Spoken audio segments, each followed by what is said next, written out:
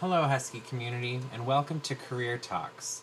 This episode, we're going to be meeting with Eli Heller, one of my teammates and colleagues in the Career and Internship Center, and we're going to be learning what it's like to be a career coach, how you got to that journey from Bellevue College to the University of Washington, and even coming from Southern California, moving on up to Seattle. Stay tuned for a great episode with one of my good friends.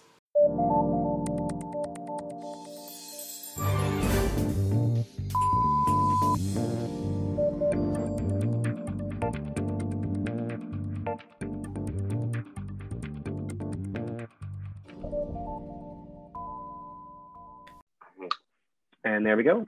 And now welcoming Eli Heller. Hi. Oh, hi. How's it going? It is going well. Happy Friday. Happy Halloween. Yeah, happy Friday. I think by the time that this gets posted and people can hear it, it'll be a little bit after Halloween, but we're still living in that excitement. We sure are. It's my personal favorite. It's my favorite holiday, I gotta say. Dude, the costumes, the dressing up, the creativity. Yeah, the creativity is endless. So I look forward to it every year. Yeah, so for anybody listening now, Eli and I actually got hired on at the same time. So Eli and I work together in the Career and Internship Center. We started, like a week apart? A week apart. Yeah.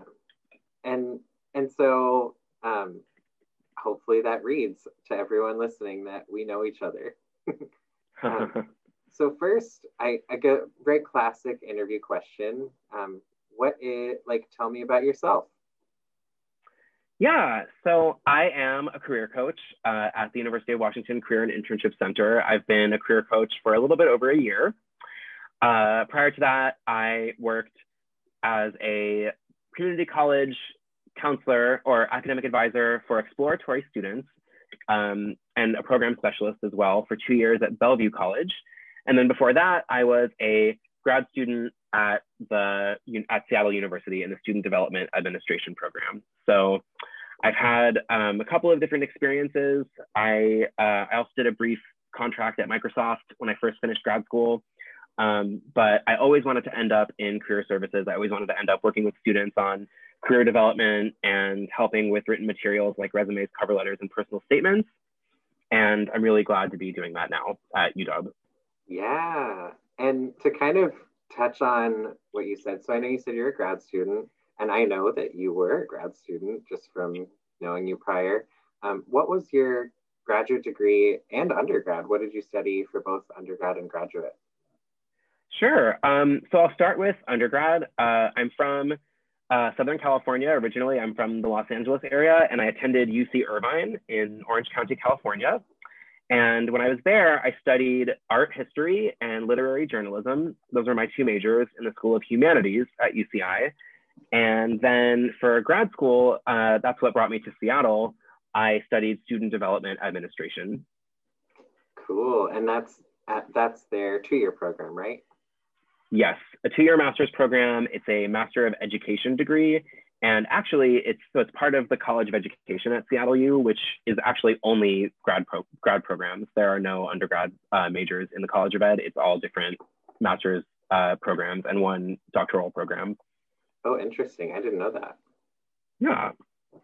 One question too. So I know you said the reason why you came to Seattle was to go to the master's program.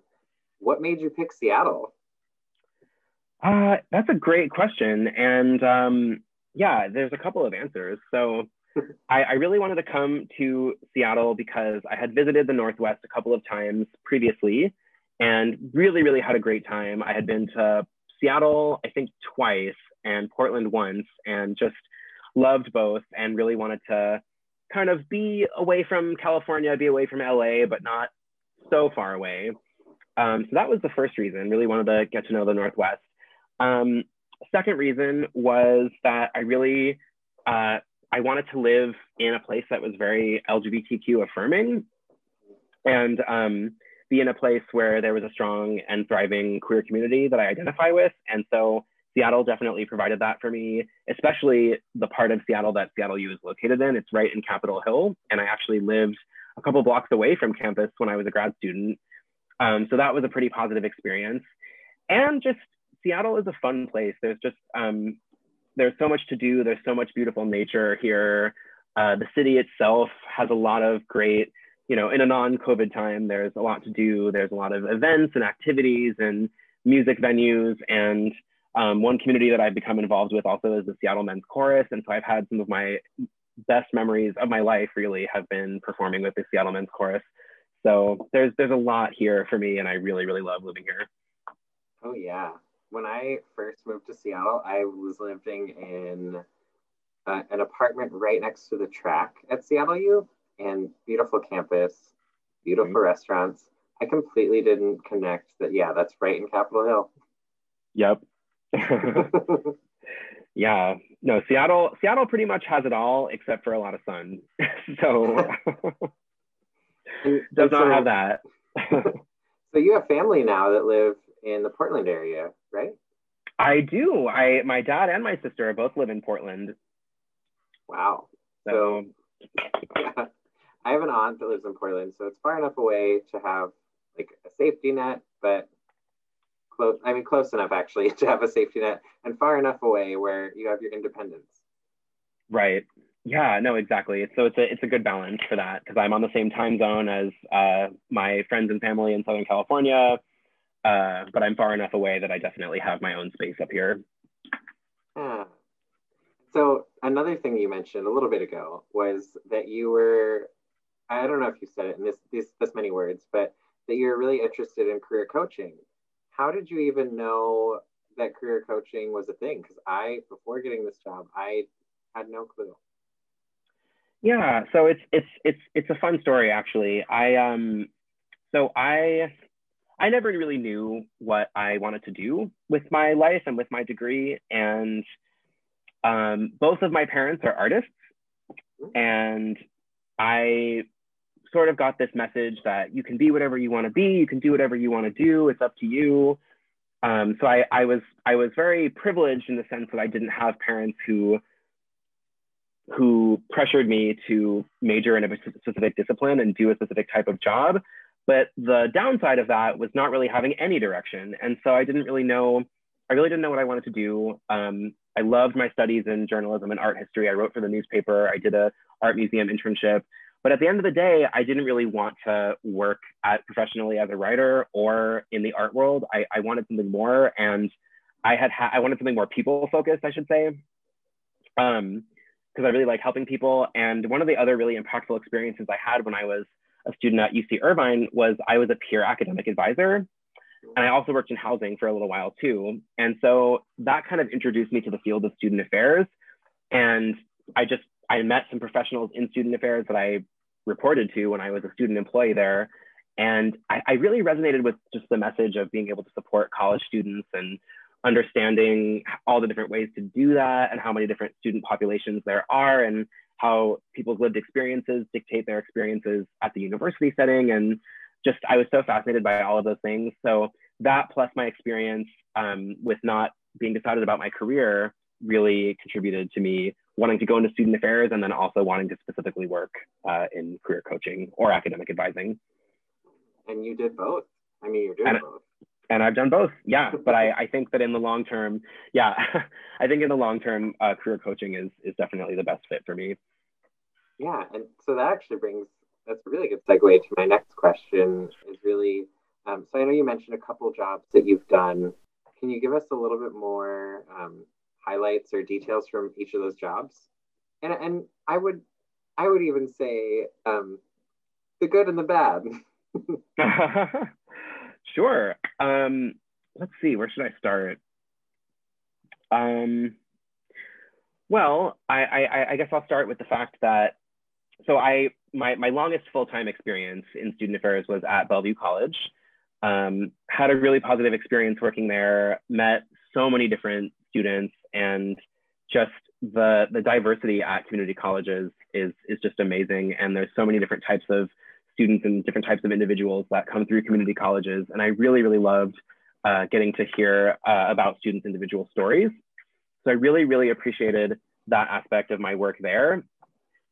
But I think it was also very revealing to just see how so many systems, you know, in our culture are just not set up to support all people equally. And there are just a lot more barriers for some populations than there are for others. And, you know, it was kind of very revealing and very, very, in a lot of ways, disappointing to just see how some people are not set up for success.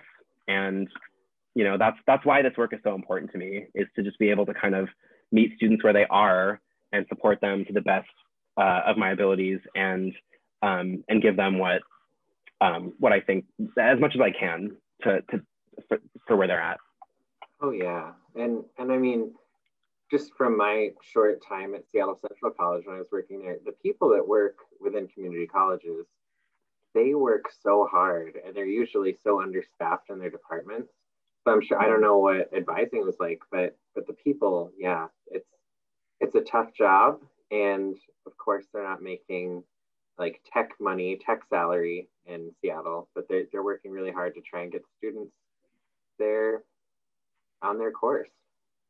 Right. And you know, it's just exactly, and it just goes to show that, you know, universities and colleges in the first place were set up as a very exclusive system to begin with. In our, you know, if we look at the history of higher education, you know, it was not designed to include everyone, and it was not designed to support everyone. And so we're still suffering from that today, and a lot of students are really still suffering from it. So that was especially clear when I was working at the community college. So anyway, all that to say, equity is important. Oh yeah, definitely. And I think your work here has just shifted a little bit. I don't know. We've started to include a lot more equity, inclusion, diversity, and access work. Can you share a little bit about what you've done so far with that? Yeah. So let's see. Where should I start on that? Well, on our team, we created a list of tasks for all of the staff to kind of distribute and divide and conquer, and generally make our practices in working with students more supportive and more equitable for all student populations. And so one of the tasks that I completed was learning more about the history of land acknowledgement here at the University of Washington, and kind of more about land acknowledgement just as a practice, and what it really means and why we do it. Because I think that a lot of students and a lot of staff and faculty too don't really understand the message behind it. And so from doing some of that research, I learned a lot more about land acknowledgement. It is not a new practice at all. It is something that's been going on, that Indigenous populations have been practicing for hundreds and hundreds of years. And so it's really important for us to understand how our existence and our experience here at the university really fits within a broader historical context of the Puget Sound area, who historically lived here and occupied this area, lived on this area, called this area home. So that was a really revealing and very engaging opportunity that I had to learn more about land acknowledgement. And I got to present my findings and what I learned to my team a couple months ago. So that was pretty cool. I also think that an ongoing part of this work, as far as diversity and inclusion, is kind of what I was saying before, meeting students where they are and understanding the identities that I carry, and understanding my levels of privilege, and understanding how certain levels of support, you know, there are certain identities and experiences that I can't empathize with 100%, but I can certainly listen and support, and actively listen and support students. So I think that that's a part of all of our responsibility. Yeah. And I think that kind of opens up. I know we may have very different ways that we might share out what we do as a career coach. So I'm wondering, I may have talked about like my role as a career coach before in past episodes, but what would you say that you do as a career coach? Like what are your projects as a career coach essentially? Yeah, so let's see, aside from meeting with students individually for 30-minute appointments, I also do some work on pre-health. So the pre-health population, they are working on their applications and exploring their careers in whether it's in medicine or physician assistant or dentistry or pharmacy.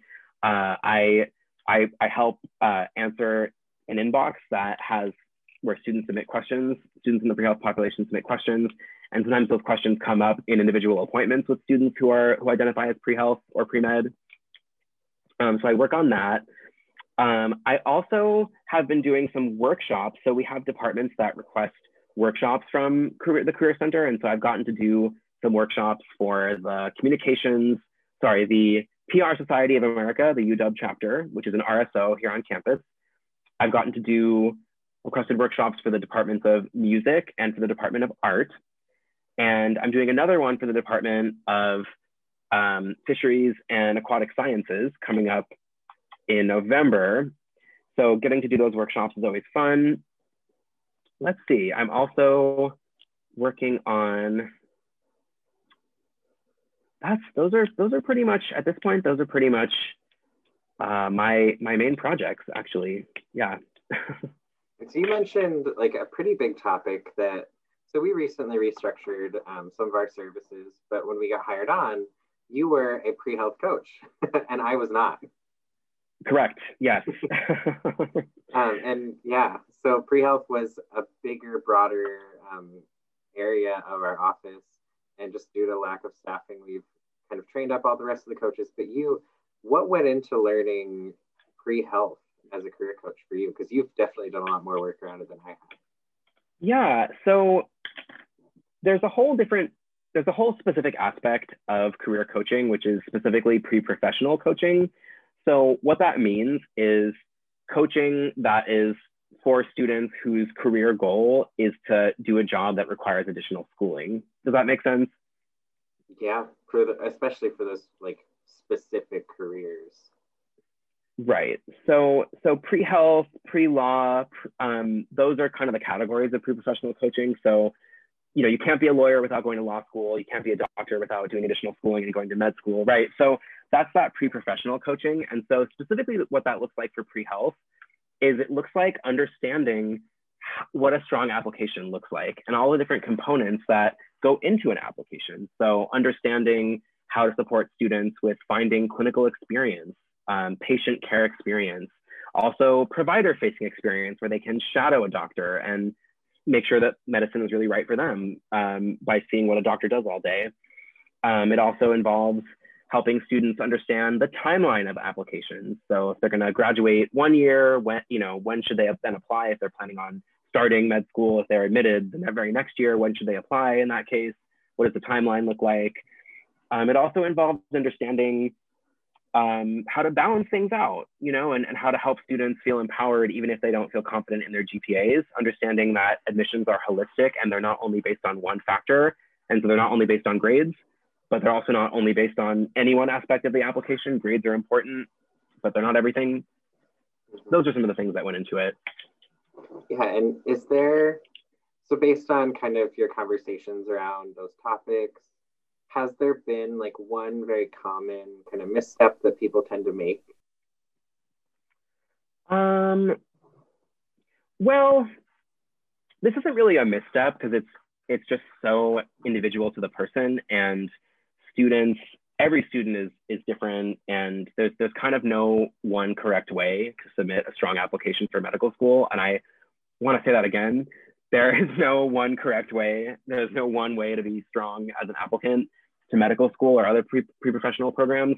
But I will say that a lot of students aren't very jazzed about taking a gap year between graduating from UW and then attending med school. And I think that can be a pitfall because most first-year med students are not 22. And what that means is that they've worked before they went back into it. They got more experience, and all that did was strengthen their application. And so if you apply without any gap years, that means that you're applying with only 3 years worth of all of your activities and grades and experience because it takes a year to apply.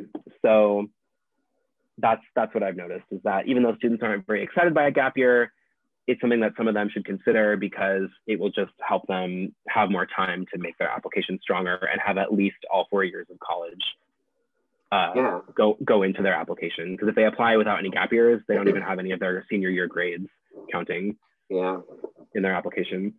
I think I think the idea of taking time off between just undergrad and grad school too is not really given as much weight as it should. I think, how long did I take between undergrad and grad school? So I graduated undergrad in 2013, and then I graduated from grad school like 2 years ago. So it had been like 5 years. And I think in that time, I was really able to one, learn what I wanted to go to, one, learn that I wanted to go to grad school, two, what I wanted to go to grad school for.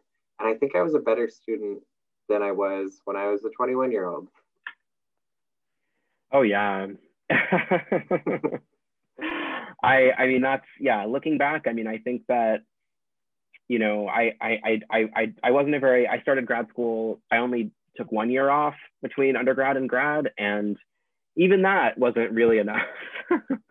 I mean, it was, you know, it worked out, but you know, I think that I had a lot of growing to do, and I was a lot more out of my comfort zone as a 23-year-old starting school at Seattle U than I ever expected to be. And I think that was very jarring, and definitely, you know, I had a lot of things to adjust to. New school, new living situation, new city, new program, new things I was learning, new job, because I was also working.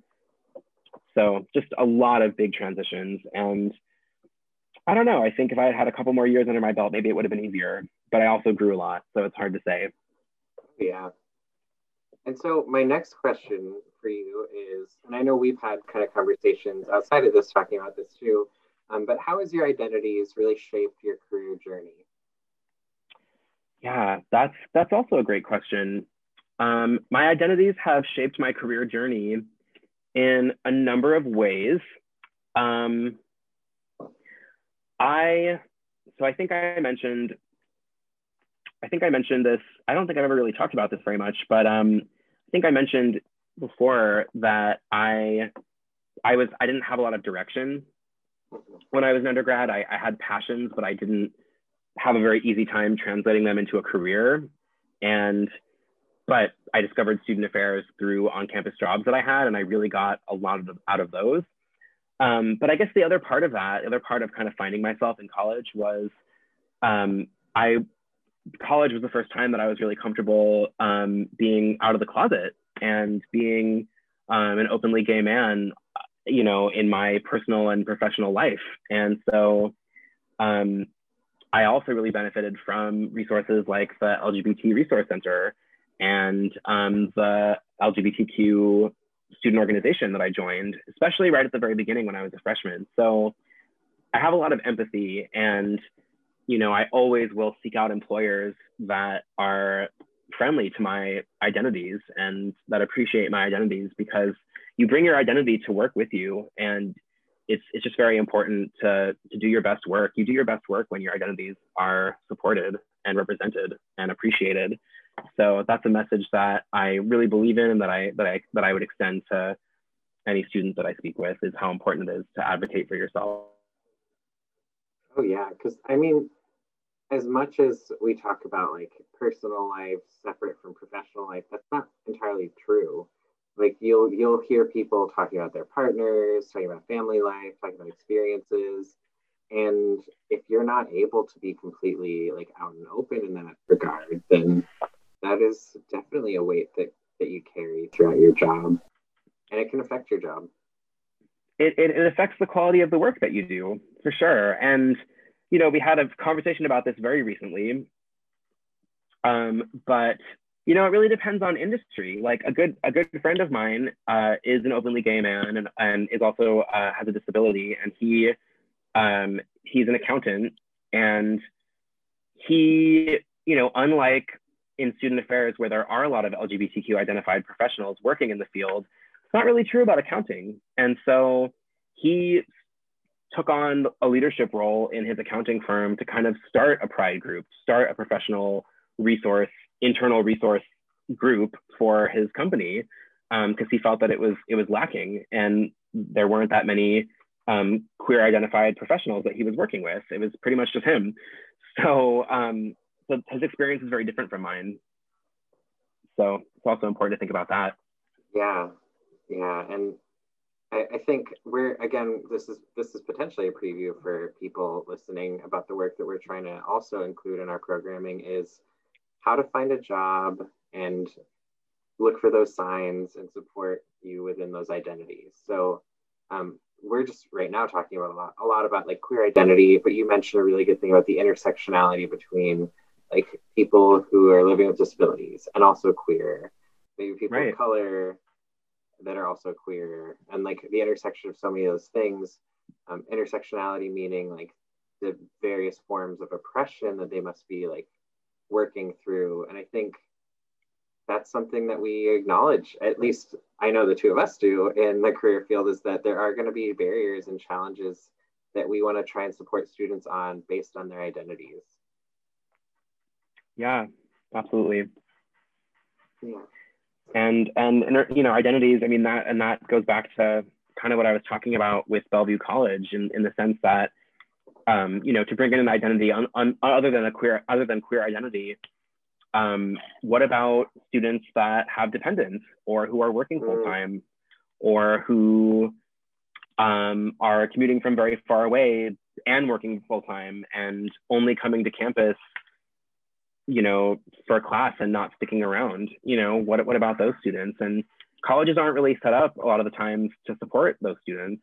So I really noticed that at the community college. And I think that, you know, it's just important to make our services more accessible. So at the community college, one thing that I did a lot of was a lot of phone advising for students that were not living close by or didn't have the time to drive over to campus in the middle of the day.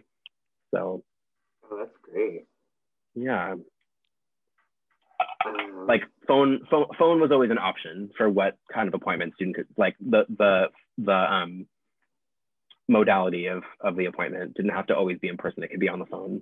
So yeah. So one thing, one question, I guess, really my final question for you is, what would you say to the students out there, maybe working through COVID-19, trying to still think about career? What would you say to those students listening? Yeah. Well, I would say, first of all, breathe. We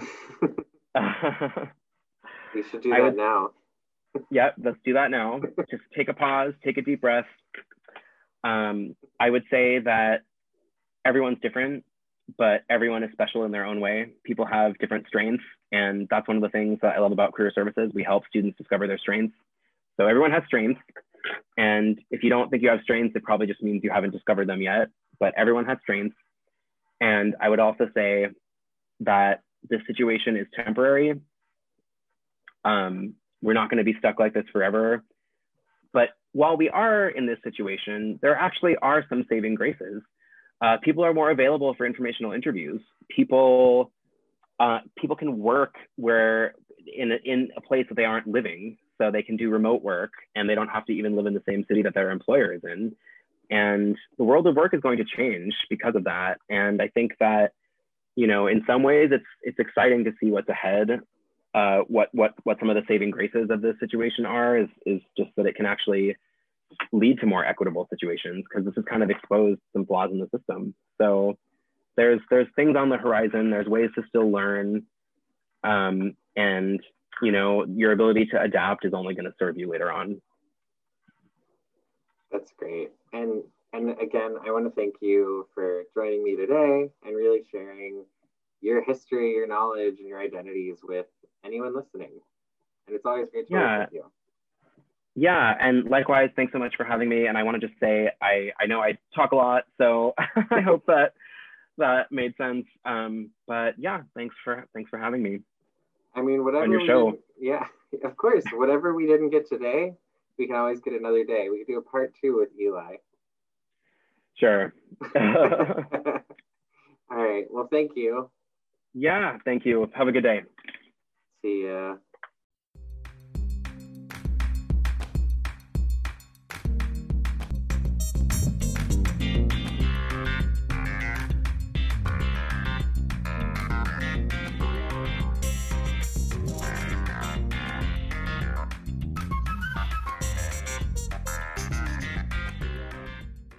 And there you have it. That is going to be our last podcast episode before we enter a little bit of a winter break. And then we welcome you all to join us once again for Winter Quarters podcast episodes, where we hope to get some great stories from employers, alumni, and even students within our UW community to share out what their experiences have been like in the career world for you. Stay healthy, Huskies.